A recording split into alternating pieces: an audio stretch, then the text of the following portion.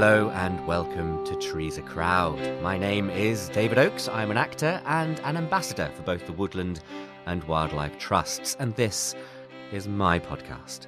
A podcast for those of you who, like me, think that our natural world is incredible. Whether a naturalist fueled by human culture or sculptor obsessed with the griffin vulture, I get to talk with people who are dedicated to or inspired by our natural world. This week's guest is none other than the president of the Bat Conservation Trust. Or is that the president of the Hampshire Ornithological Society? Or the president of the Southampton Natural History Society? Turns out he is all of those things, and he is also a vice president for the Royal Society for the Protection of Birds, the Wildfowl and Wetland Trust, Butterfly Conservation, and the RSPCA, as well as a patron of AfriCat, World Land Trust, Population Matters, Compassion and World Farming, the Humane Research Trust, the Nature Watch Foundation, Raptor Rescue, the Fleet Pond Society, Birding for All, the Seahorse Trust, Orca, the Fox Project. The list goes on. Truth is, this week's guest, naturalist, television presenter, writer, photographer, conservationist, filmmaker, polymath, needs little introduction. So, a little earlier this year, I headed out into the New Forest, the site of much of my own childhood as well as of our guests, to go for a walk in search of one particular beech tree.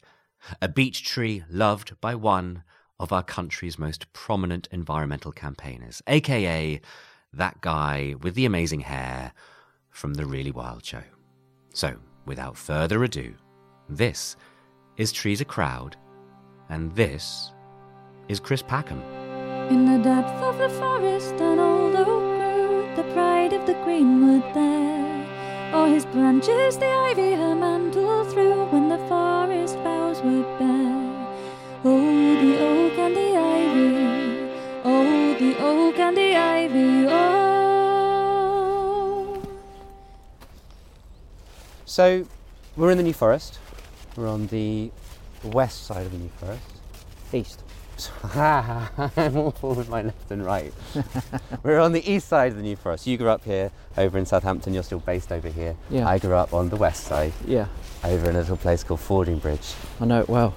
Which is the best side? Probably the west. East is close to Southampton, so it's quite a lot of significant development on what we call the water side. It's got a lot busier than I think the west. I have a friend who lives on that side. Seems a little bit more peaceful over there. But the New Forest is a place that's under a tremendous amount of pressure. It's overgrazed to an enormous extent. There's not a lot of regeneration take place. It's not botanically as rich as it should be, and therefore there are not the inverts, birds and everything else. So it's a place which is fraught with all sorts of political and social divisions, which are very difficult to manage. A lot of people don't realise that it's farmed. Like the ponies aren't just wild ponies that are roaming having a lovely time. No, they are stock. Hence, there are too many of those wild ponies at the moment. There was a scheme that came in some time ago to pay per head for conservation grazing. And obviously anyone who's being paid per head puts more head out to collect more conservation grazing subsidies. So I think the Natural England recommendation was somewhere between 4,500 and 5,000, and some Freedom of Information requests revealed that there were, well, I think it was nudging 13,000 or even more. Oh, wow. So for a period of time, there's been too much grazing pressure. I can't put all the blame on the stock. I mean, I think there were more deer in the New Forest than there ever have been in recorded times. Is that partly because of COVID, or is that pre-COVID? No, I think again it's very difficult for a Forestry Commission to manage those. When I was a kid there were far more keepers there, and of course there wasn't the public access. I mean, you'd need to be a very brave and competent shooter to shoot in a national park as busy as the New Forest is, due to public safety concerns, and that's, and there were fewer keepers, and again the way that the deer need to be managed, and the way that the carcasses are handled has made life enormously more difficult for them. So in the area we're walking at the moment, there is significant deer control. And I mean, you can see, look, we're struggling through some brambles that have regenerated. If you look here, you'll see, look, small beech trees. The place is covered with oak trees. All of this hazel has come up. And in the summer, you can't see through here. Sure. If we were on the open forest within the national park now, we'd be able to see as even in the winter, we're peering through. You can imagine the summer, this is just a wall of green hazel, there's holly regenerating, all the small beech that you can see that's retained its leaves there, there's masses of oak. And I hate to say it, but this is solely down to, intensive deer management. And as much as, we don't like killing animals, if we want a rich mosaic of habitats, and if we want woodland butterflies and woodland birds, then in the absence of large predators, we've got to take matters into our own hands. Well, that's a question then. What do you think about the reintroduction of a few more carnivores? Well, it's been done very successfully in Europe, and people there are able to live alongside them. I think that it's been a long time that we've been isolated from living with those animals, and we've become very comfortable in their absence. And there's an enormous amount of misunderstanding that's promoted in the mainstream media about the potential impact of animals such as lynx and wolf. But look, Belgium is a tiny, overcrowded country. It has a wolf pack, and obviously lynx, which has a far less obvious, and I say obvious, I mean visibly obvious, impact on people's lives. They've been successfully reintroduced into many, European countries, and they've spread into others. Certainly there are places in the UK where those species could be returned, but it's not just about the landscape, it's not just about the ecology, it's also about the social impact, and we're just not ready yet, unfortunately.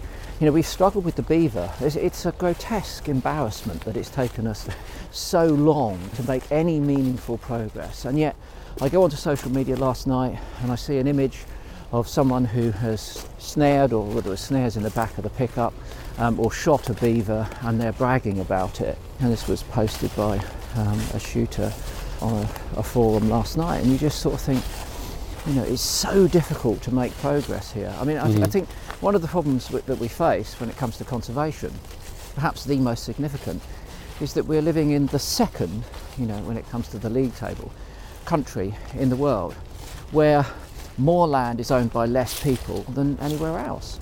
So we as conservationists simply don't have access to the space that we require to make a meaningful difference. Sure. Yes, we can reintroduce, we can reinstate, we can restore all of these habitats, but we just don't have the space available to us to do it without significant interference or significant resistance, and that's really, really disheartening, frankly.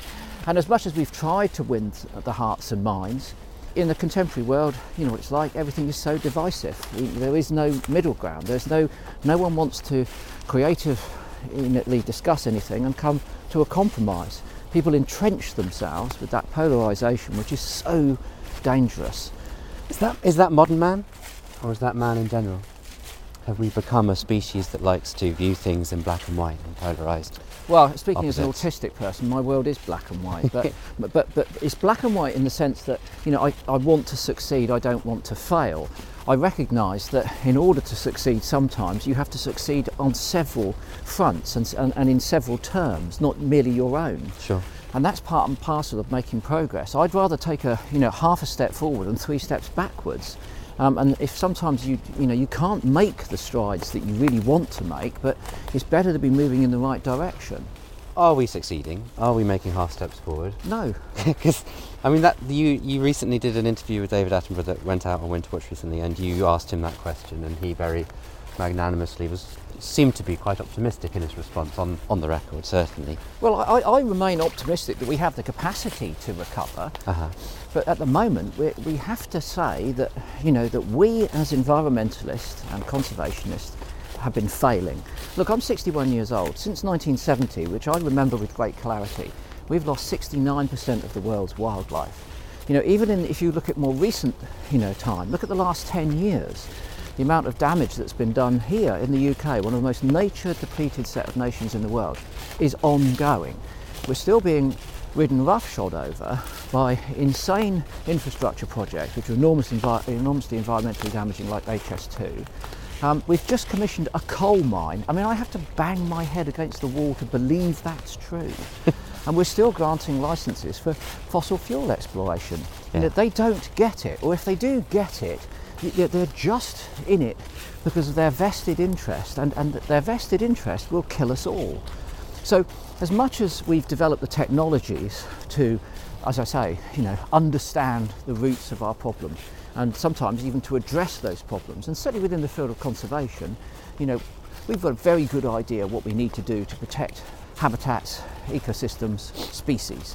And we've tried and tested that, and we see great projects in terms of reintroductions and other conservation initiatives, but they're too small. They haven't been rolled out broadly enough and rapidly enough to make any meaningful difference, hence the ongoing declines. So if we're failing as a species, if we're not succeeding as a species, are you succeeding as an individual? No. Are you punching above your weight in order to compensate for that? I'm riven with guilt every day, because I get up and realise that I haven't and are currently not making the progress that I need to make. I'm about to take some time out, and part of that is for an artistic venture, but part of it is because I've got to take stock and think my methodology is not functional. It's not optimal, efficient, or anything. And yet it's probably arguably more functional than most, because of you're the president of X number of trusts and vice president of Y number of trusts and patron to Z number of trusts. Well, I keep trying. I mean, I get up every day with a ferocious determination to try and make a positive difference for the natural world. Uh-huh. And I do that in a considered way rather than an emotionally motivated or anything else. But look, not emotionally motivated. Well, I need good science. I need a foundation of fact behind me to make my arguments. There's if I'm arguing against illegal shooting of raptors in the UK, firstly I need the evidence that that's actually taking place. Mm-hmm. I've got it.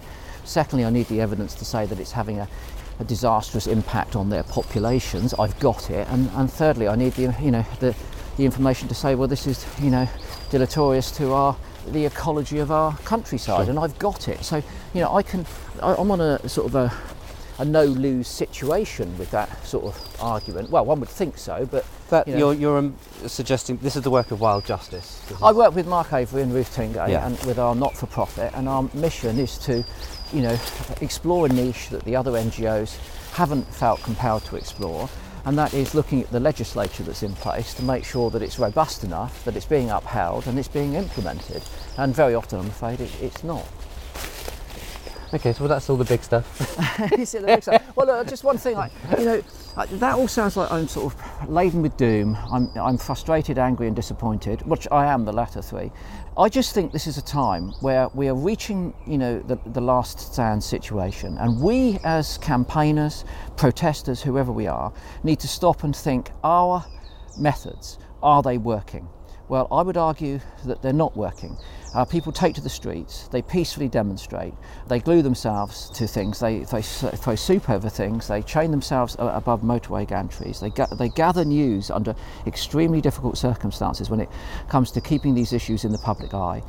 Some of them are loathed for doing that because of people's short-sightedness, and also because they take an affront to their methods, but they do that before they actually consider their motives. Mm-hmm.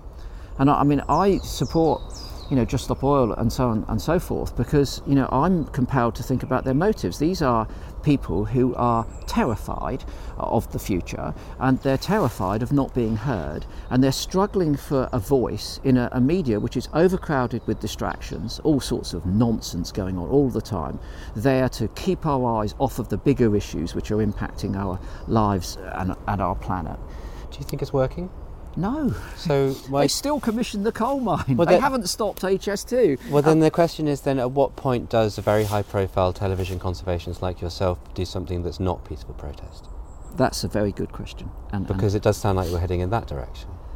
Well, again, our mantra has been that non-violent direct action has had a very effective past, and the things that are frequently cited are civil rights movement, suffragettes, salt marsh, mm-hmm. All of those sorts of things.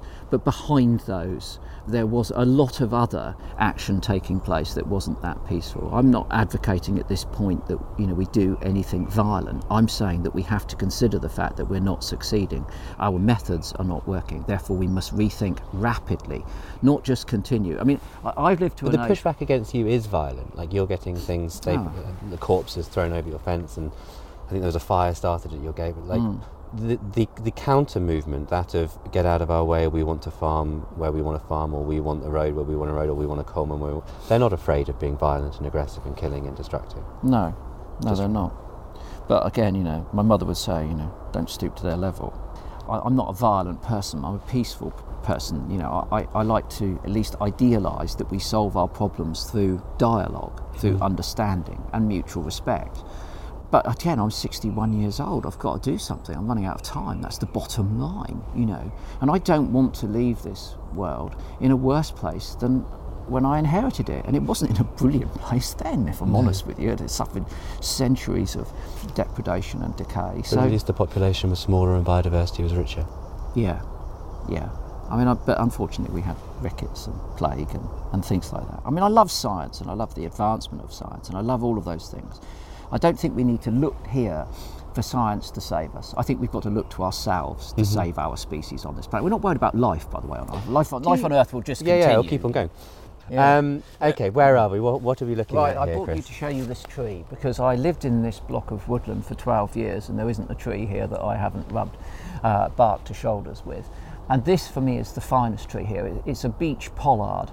Trying to judge its age is quite difficult because pollarded trees live a lot longer than trees left to their own growth form.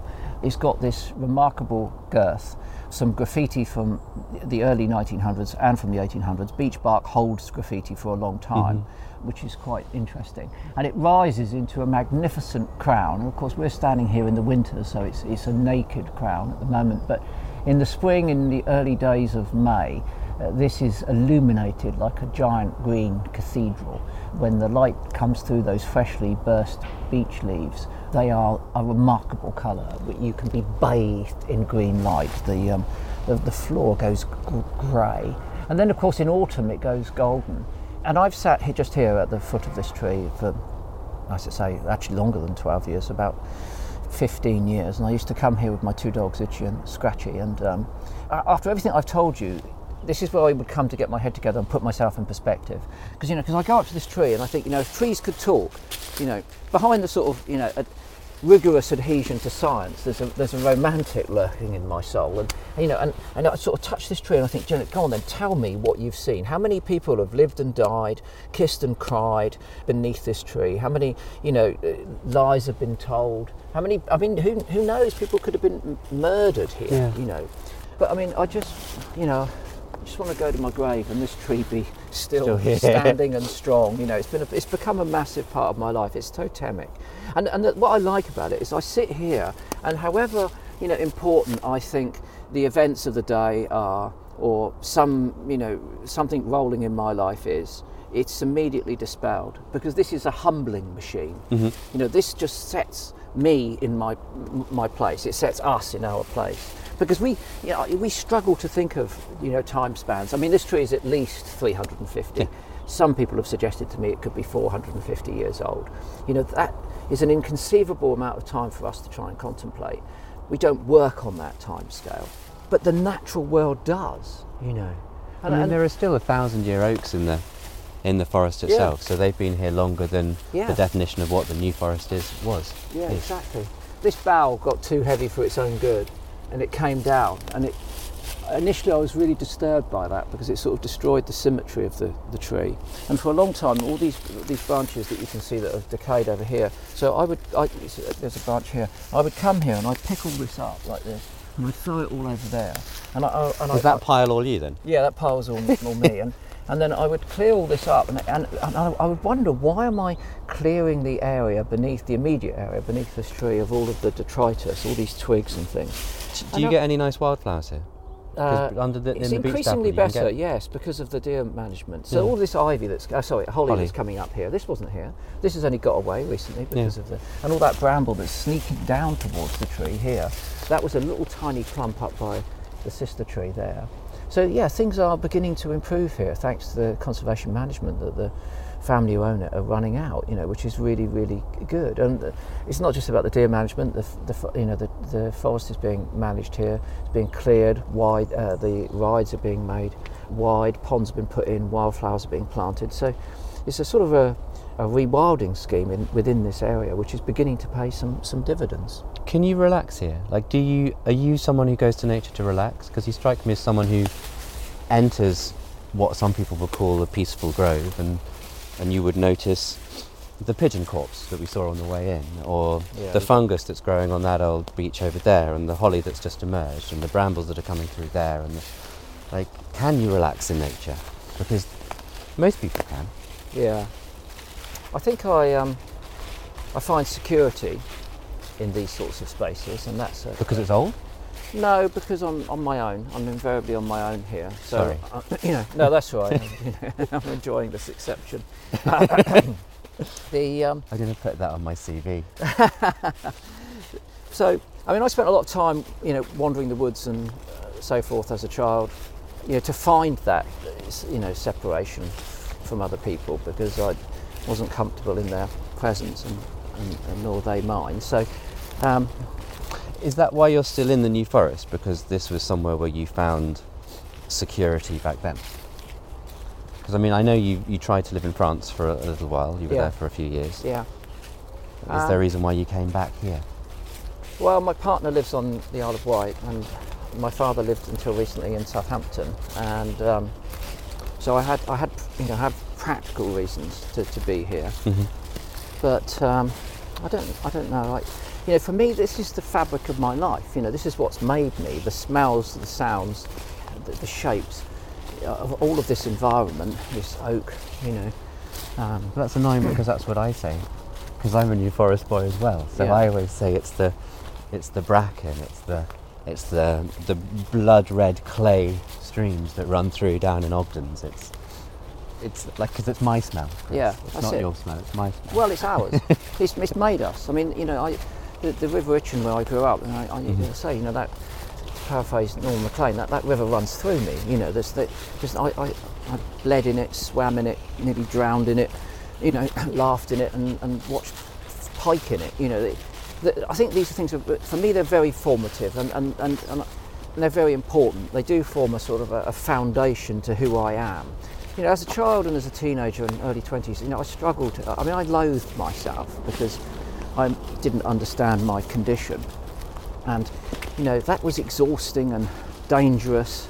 And I've had to find a way, I suppose, of I would say liking myself. I don't think I've achieved that point yet, but at least sort of reconciling the fact that who I am, mm-hmm. and I just like the idea that this is my space, and as a community, as I spent a lot of time in this particular wood, then I do feel very temporarily a part of it. There are tracks that I've left through this woodland that that tell my stories, sure. and I can go to those places and I can stir those memories and relive those stories, and I kind of need that sometimes. So I suppose, am I relaxed? No. Am I sort of more comfortable? Yes. Am I content? No. Am I connected? Yes, because of the smells and because I know all the species that live here, and I know where their homes are, and I've seen them at their homes. I've watched them under the in dawns and dusks and under the cover of darkness. So did you discover this? Because I mean, you mentioned your father and you mentioned your mother earlier, and you mentioned your condition, which is Asperger's, and a lot of it's well documented in your memoirs and in television shows, so I won't sort of go over all of it in great detail. But the one thing that is very clear to me is that your father nurtured, supported, had a pre-existing interest in the natural world from which you could feed. So did he bring you out here? Oh yes, yeah. Was he instrumental in you becoming? Yeah, I mean, my father was massively into military history, and he was an engineer, but he was a bit of a polymath. My dad was into, well, put it this way, he was into all of the things that my mother wasn't, and that was, that I generated some conflict in the family, but it was great for me because my mum was into poetry, my mum was into music, she was into art, all of those sorts of things. So she'd take me to the art galleries and read me poetry. My father would take me to the military museums, the castles, and so on and so forth. And I mean, I grew up in the 60s. Initially we didn't have a car, and then we had one car which belonged to my father. So when it came to nagging, I had to go to my father's knee and say, Dad, take me to the New Forest, Dad. I want to see a Dartford warbler. And my father would comply because my father had a preoccupation with the acquisition of knowledge. Okay. You know, and I fully, agree with that. You know, knowledge is different than information. You can get information off of your phone from Wikipedia, but it doesn't give you context. All it does is give you isolated facts. My father liked the idea that you would assemble enough facts to be able to build a framework where you would have a wider understanding of natural history, the world. He's an engineer. Yeah. Has a holistic system of everything interconnected. Exactly. And so, you know, he was therefore ferociously dedicated to satisfying my quest for knowledge. And but did he also use you to satisfy his quest for knowledge? I'm sure he did, yeah. Because, you know, I mean, I have a stepdaughter, Megs, and I remember like getting tadpoles and getting them to metamorphose on the kitchen table in a jam jar, which I hadn't done since I was a child myself. And it is so, and you have a, young child yourself, so you're going to go through the same thing. You will do things that you did as a child. And things I wish I did as a child. Of course, exactly, yeah, right. And you will see them from a different perspective. And they will be as bright, as beautiful, as wonderful, but you'll be seeing them as an adult. So to be able to go back to those things, I think I don't blame my father for taking me to all of those castles that he wanted to go to, and reading all of those labels. I know when the Battle of Agincourt, Cressy, I know, all of these things. And for me, that is, I like knowing that. And there's one thing though, so I was going through my books at the moment. I'm cataloguing and putting them back on the shelves after the house move. And my father subsequently died, and obviously he had an enormous collection of military history books. And I've got the vast majority of those. And what's interesting was I would buy my father books all the time. He'd just consume them. So I'd buy him one for Christmas or birthday. And I knew that after I'd given it to him, he would then want to obviously speak to me about the contents of the book. And so therefore... You had to read them all before you gave them to him. So I looked at them, and I used to have to read them by not opening the pages so they looked red. And sometimes I have to skim read them so I just know exactly what he was talking about, if it was a subject, an area that I'd not been reading about. Uh-huh. So I would pre-read all of these books, sometimes literally on his birthday, before I rapidly wrapped them and took them over. And then of course 2 weeks later he'd start going on about Marshall Ney or something, and thankfully I just about remember enough about what role he played at Waterloo. So yeah, I'm very grateful to my father for encouraging and fueling. And I mean, it's more than, like, I read that he helped you boil a pilot head whale. Oh, a pilot whale head. Well, my dad liked to challenge. Boiling the head of a whale is quite yeah. So how did that go? Well, not from the neighbours' point of view, very badly. The whole of Middenbury, a suburb of Southampton, smelt like a whaling station from the 1800s for the best part of 2 weeks. So no, that wasn't. I mean, I don't think we were ever popular with our neighbours, to be quite honest with you. That was down to me, not down to my parents, who were very sociable and considerate people. But oh, they'll all be walking around now saying, he lived next door when we were younger. Yeah, it's that guy off the telly. Yeah. I mean, I bear that. Whenever I go home, we've got the same neighbours that we had when I was a child. They're far more interested in me now than they were when I was a little kid. Anyway. Yeah. In terms of Megan and tadpoles, you talk in your memoirs about you tasting and trying tadpoles, like all good zoologists in training need to do. Yeah. Did you get Megan to eat a tadpole? No, I got her to put wasps on her nose. I got her to sort of handle everything. I didn't ever want her to grow with any prejudice against any type of life. So she mucked in. So she would get bitten and stung and scratched by things. In the name of science? Yeah, I mean, and we would dissect things when she was young. I remember finding a squirrel outside the house. How old she was, about 6, I suppose. And I said, how the squirrel works? And she looked at me and I said, well, we need to find out how the squirrel works. So one of the ways we can find out is by taking it to pieces. Mm-hmm. And so, we started dissecting roadkill and things like that to sort of fuel that, hopefully stimulate that thing. I did also take her to quite a few castles and quite a few art galleries. I remember taking her to one of the Brit Art things, and she's no fan of the Chapman Brothers, put it that way. But I had this thing, so I would take her and I'd have a rigid rule whereby I'd say, right, to myself, I'd say, right, I'll take Megs to an art gallery. I'm going to be in there for 1 hour only, even if it was fascinating from my perspective. I'd take her in there for 1 hour, and then we would leave and have an ice cream. And my cunning plan was that she'd always be left wanting more, and never bored by conceptual art or whatever it happened to be. Uh-huh. It didn't work actually, it completely failed. So makes it still... it's failed for now though. I mean, there's so many things that our parents take us through when we're younger that then come back to, not haunt us, but come back to drive us, if anything. Yeah. Is that where you said earlier that you're going to take a break for a few months to do some art, to make some sculptures? That's obviously coming from your mother's side, I think. Yeah, my mum used to take me to Southampton Art Gallery, and it's a provincial gallery, but it's got a really nice collection. And I still go and look at the paintings there that I knew as a boy, and they speak very differently to me now. But I remember my mum standing alongside Stanley Spencer, and I was being really fidgety and like wanting to get out, you know. And she sort of quite curtly dragged me to her side and said, like, I want you to go into this painting. I want you to go into the painting and explore it. And it was a scene of, I suppose you'd call it a chaotic crowd scene. And I imagined that she wanted me to imagine myself as one of the characters in the painting, and therefore think about what was happening there, you know. But she meant it at a different level. She meant, to experience that painting from the artist's point of view, from the viewer's point of view, to understand the construction of that painting, and and I sort of. Where did she get that from? Do you know what? I think she was probably just frustrated with me. She just needed me to shut up. So go in the painting. So she could enjoy the art. That's what it was. I think we stopped here because this is sort of a good news story. So I grew up, quite close to here, and we had Kestrels were in the 1970s were the most populous raptor we had in the UK, and I was massively fond of them. We very rarely. They aren't anymore? No, buzzards took over. Of course. Yeah, buzzards took over. But the key thing was that we didn't see sparrowhawks when I was a kid because the pesticide crisis had hit them really hard. That pesticide crisis, as opposed to the one we've got now. And there's a deer going through over there. Yeah, there we are. Roe. It's nice to see the roe. I should hasten to add that the deer management here doesn't involve shooting the roe. That's nice. Look at that white backside. It's so white, isn't it? I love the white Look at bottom. It's like a flag. How do they keep it so clean? I don't know. They've got the cleanest backsides in. The amount of stuff that I have to sort of mat out of my dog's. Anyway. Yeah. Anyway, look. So no sparrowhawks. They've been persecuted as well, of course. And then I remember in the 70s finding my first sparrowhawk nest in Dummer's Copse, climbing up to it in a little birch tree. Gosh, I was so excited. So that was about 1976, actually.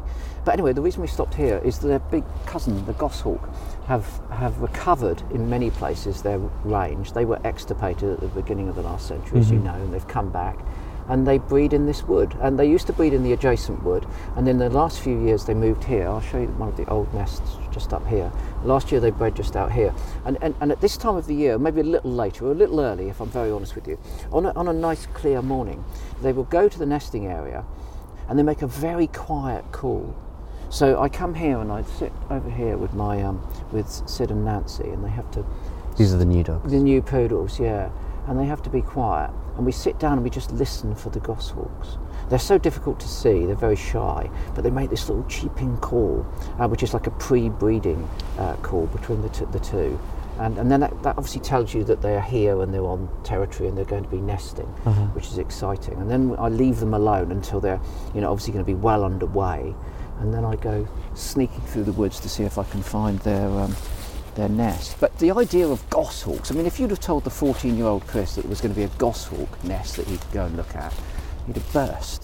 So some things have recovered, and again, just joining the circle. But that's through human beings helping out. It's stopping killing them. Although very sadly they are still persecuted. 5 were picked up the other day. We've contributed some money towards a potential reward for any information about who killed those goshawks. They were left in a very provocative manner.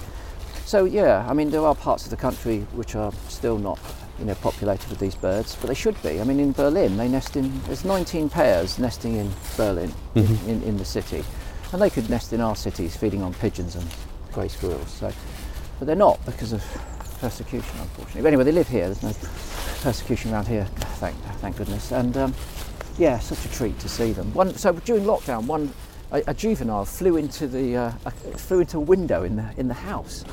I heard this enormous bang. Dogs kicked off. I ran out and there was a goshawk floundering around on the flagstones.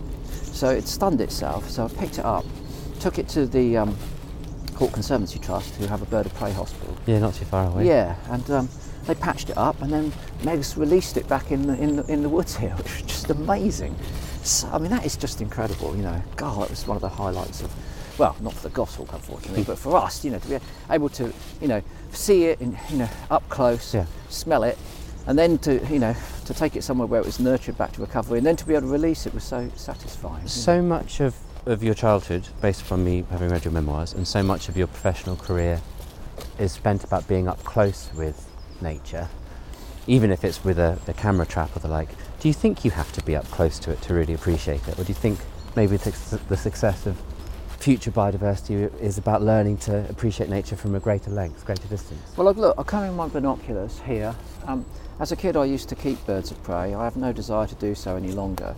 I learned, you know, I was keeping them at that point of transition, whereby I was, you know, becoming aware of the fact that I could learn more about something in its habitat. So there's the old nest there in that pine. Up in the Scots and pine. Oh wow! Yeah, hello. And there was so that's 3 years ago. That was. Why did they leave that one? Do they leave it every year? Yeah, well they didn't. They stopped using that one because obviously, as I mentioned before, yes, there's some woodland management going on here, and the goshawks had already moved just over here. So that went ahead. I don't think they could go back. They'd like it a little bit more enclosed than that. And we have you tempted to go up and have a look? I mean, it's I see, as a kid, that's again 30 feet above the ground. Oh, I mean, I'd get up that tree. I wouldn't have any trouble climbing that tree even at the age of 61. But again, you know, it's that thing. You know, I sat here that summer with my binoculars. There's a little place somewhere here, I think, where I could peek through and I could see it. And I've got to that point where I'd rather, you know, observe things in the wild than keep them in captivity. So I don't keep anything like that any longer, unless there's a very specific purpose for it. How many birds of prey did you train? Is it manning, isn't it? When you manning is the process of taming them. That's it. I had kestrels. We had barn owls. Kestrels plural. Yeah. Barn owls plural. Yeah, barn owls. So we had 5 barn owls. Up until the age of you being not the barn owl's age. Yeah, no. So when I went to university, that was the end of it all. But I mean, basically. Did you just release them, or? No. So the captive birds that I had, only had one at that point, which I passed on to someone else.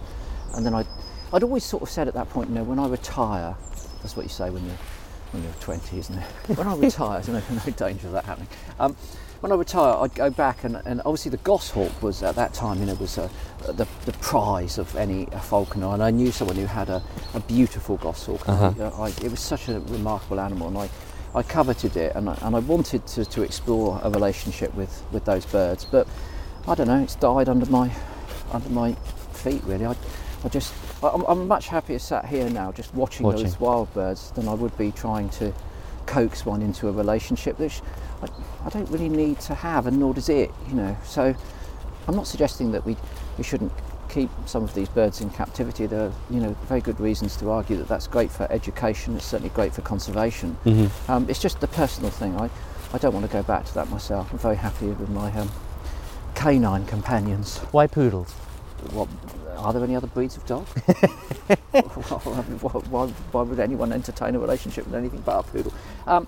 They're smart, they learn really quickly, they're anarchic, ebullient. Miniature poodles? Middle size, yeah, the middle-sized ones, yeah. And top, middle, bottom. Yeah, I mean the middle size because management issues, they fit in the car. They're very loyal, they form very close bonds. Do you think they form as close a bond with you as you form with them? Yeah. Because I think my dog has, but she's basically only interested in food, and it's not really me. Well, you say that, but they did some tests at the Clever Dog Lab in Vienna, and they showed that looking at dogs in an MRI scanner, and saw that they were stimulated to be more rewarded by the return of their owner than they were a sausage. So although, I mean, many dogs do have how big was the sausage then? I don't know. Scientifically, they would have all been measured and weighed, and the standard deviation of sausage as were the owners. The owner to sausage ratio. There's a breaking point where they prefer one to the other. But I mean, I do everything I can to forge the deepest, most productive bond with my dogs that I can, and it's a bit like with Megs. I think if you enjoy your dogs and you enjoy your children, then you'll want them with you, and they will have a sort of a richer life as a result. if your kid's badly behaved and bad mannered and you don't want to take it to a public space because you're embarrassed by it, then the kid loses out. So it's worth teaching them fundamentals of being able to be sociable.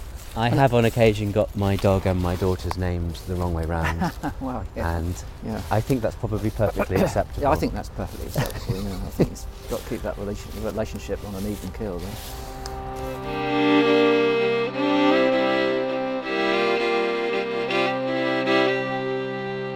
Right, before I risk being boycotted or blacklisted by broadcasting the similarities between how I raised my daughter and how I trained my dog, I think I should stop there, don't you? At least for a short while.